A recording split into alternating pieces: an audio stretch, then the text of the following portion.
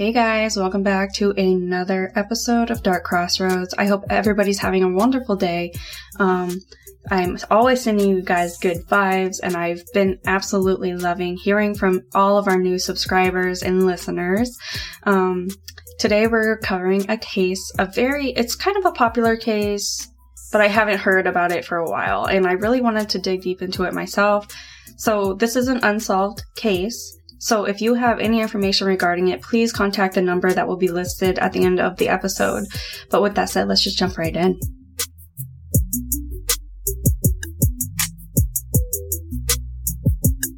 Bryce Laspisa is described by friends and family as a charming, charismatic, kind, and artistically talented 19-year-old.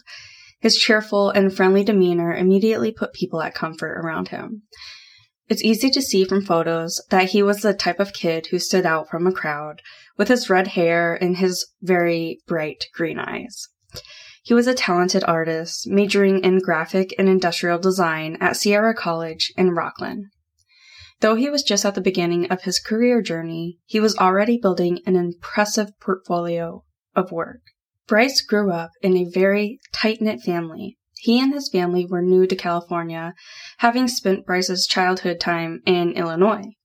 He and his parents made a cross-country move to California after he graduated from college. He seemed to be thriving in this new phase of his life. His freshman year at college appeared to go very well. He made a number of friends and had also started dating another student. When the school year ended, he went back to his parents' home in Laguna Niguel to spend the summer with them. For anybody that has gone through college and experienced all the changes that it brings, having a sense of freedom, meeting new people, it is not a mystery as to why the beginning of Bryce's sophomore year of college brought about a change in his behavior. Those around Bryce at school noticed that his alcohol intake had increased very dramatically, and the 2 weeks before classes even starting. His odd demeanor did not seem to be entirely attributed to his alcohol intake, and when he started receiving pushback from his friends, he did admit that he had been taking the study drug Vyvanse. On August 26 of 2013, Bryce attended a speech class and a web design class that day, and he phoned his mother that night to tell her how much he loved her and his father. As far as his mother was concerned, the talk had been perfectly natural. Bryce was active and delighted about the new semester, and it didn't show like there was anything that she required to be worried about.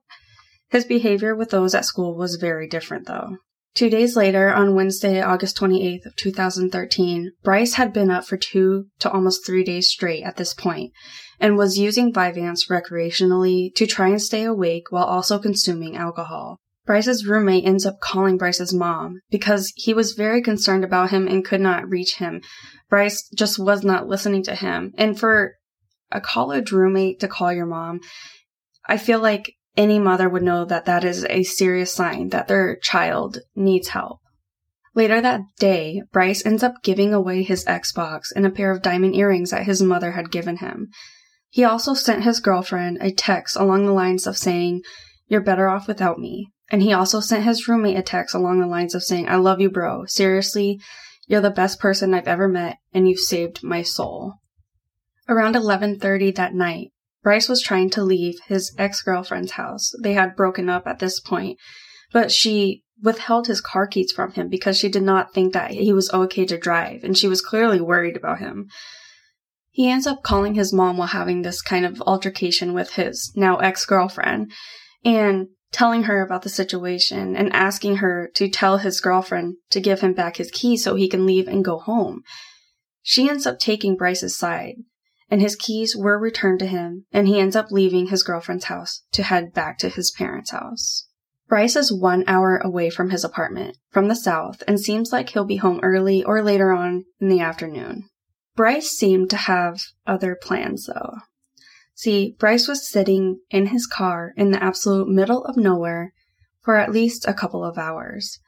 At around 11 a.m., so this is 12 hours after talking with his girlfriend and his mother receives a call that at around 9 a.m., the Toyota Highlander that Bryce was in needed roadside assistance.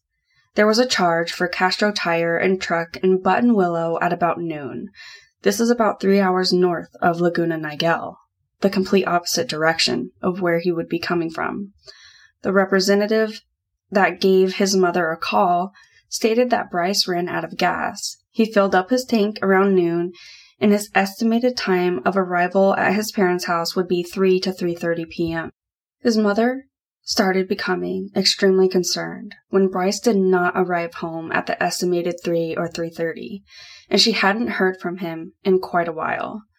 She ends up filing a missing persons report and had AT&T do an emergency ping on his cell phone.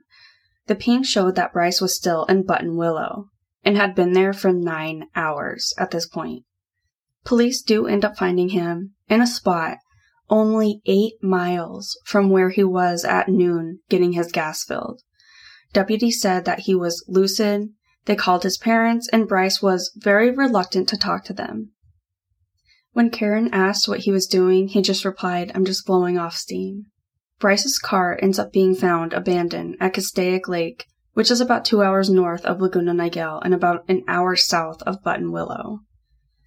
The search turned up nothing in terms of his body. A camera snapped Bryce driving up a hill at around 2:15 a.m. and then again at 4:29 a.m., which leaves a little over a 2-hour gap of unknown activity.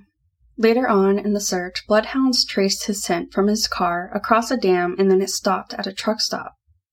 Authorities performed an extensive search for the missing Bryce, even using cadaver dogs and divers to dredge the lake, but they wound up empty-handed. Since then, dozens of theories have been made about what happened to Bryce, with many believing he was suffering from a mental health crisis. His parents, to this day, still hold out hope that someday they will learn the truth about what happened to their son. They currently have an active Facebook for him where they share updates about the case and help get his story out. Almost 13 hours later, the mechanic, Christian, that had helped him before, drives by the same location and ends up finding that Bryce had not left yet.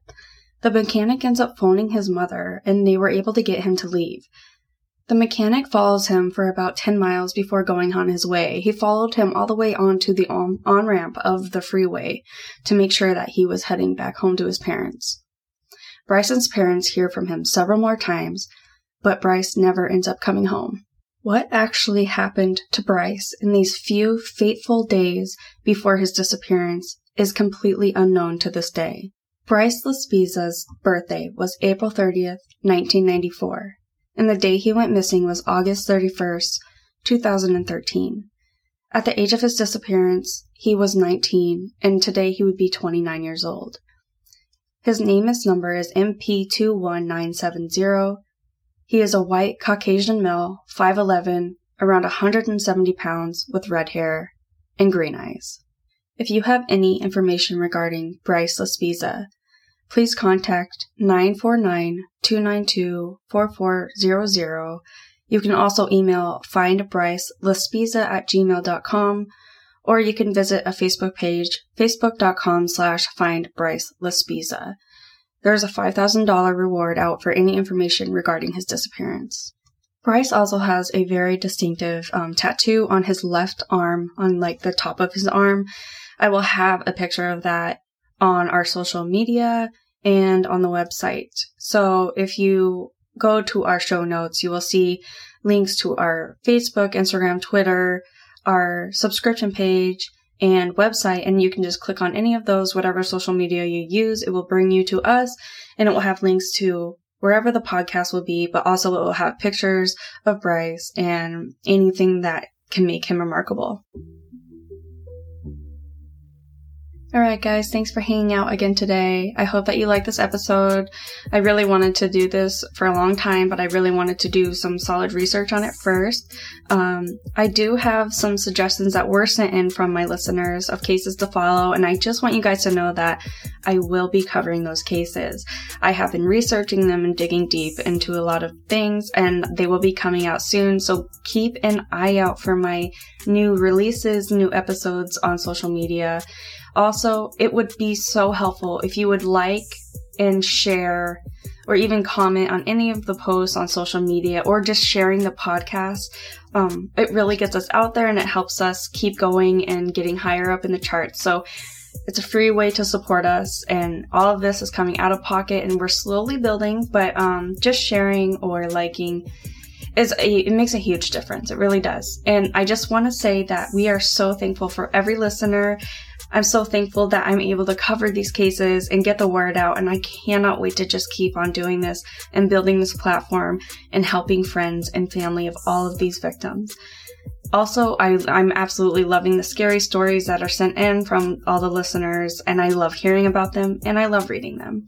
So if you have anything you want to send us, any case suggestions or any stories, just send it to darkcrossroadspodcast@gmail.com, and you can also just go to our website, www.darkcrossroadspodcast.com, and you can send in any suggestions or any stories that you want read on the podcast. All right, with that said, thank you guys so much for your continued support and love, and it's unbelievable. I did not know it would get this great when I started this podcast, and I'm absolutely blessed to have you guys as a community.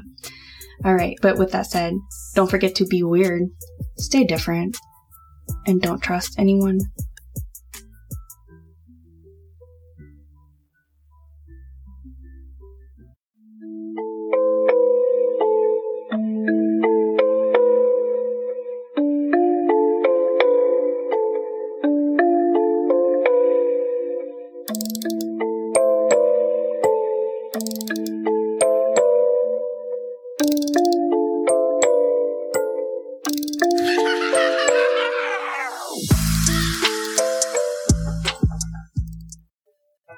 Dark Crossroads Podcast is brought to you by Problem Wildlife. Problem Wildlife serves Western Massachusetts and has been humanely protecting your house and family from unwanted pests for over 20 years. Take back your space with an animal control service that you can trust. They are family-owned, fully licensed, and are knowledgeable and dependable. To find out more about their services, simply visit their website at www.problemwildliferemoval.com. Again, that's www.problemwildliferemoval.com. And the website will also be included in our show notes. The Curiosity Box delivers the cerebral fascination of Vsauce right to your door through engaging science toys, surprising puzzles, and books that expand our understanding of the universe. The creators worked together to create, design, and handpick each illuminating item in the Curiosity Box, including constructive kits, brain games, and imaginative custom t-shirts. Every quarterly delivery will turn your home into a laboratory of wonder. If you have always been curious about the world around you, then subscribe to the Curiosity Box and have access to the most popular science education network on YouTube, as it energizes a community of Earth's most inquisitive minds with videos spanning science, math, and the human experience. And now all of that passion is in a box pulled off the screen and put in your hands. You can also receive monthly courses spanning popular academic disciplines to inspire and nurture the next generation of curious thinkers, innovators, and inventors. They are delivering a deeper learning experience through AR, VR, and video lessons on the MEL app. Join the curious community on their journey to explore the world, celebrate the amazing, and support brains for the future of our pale blue dot and beyond.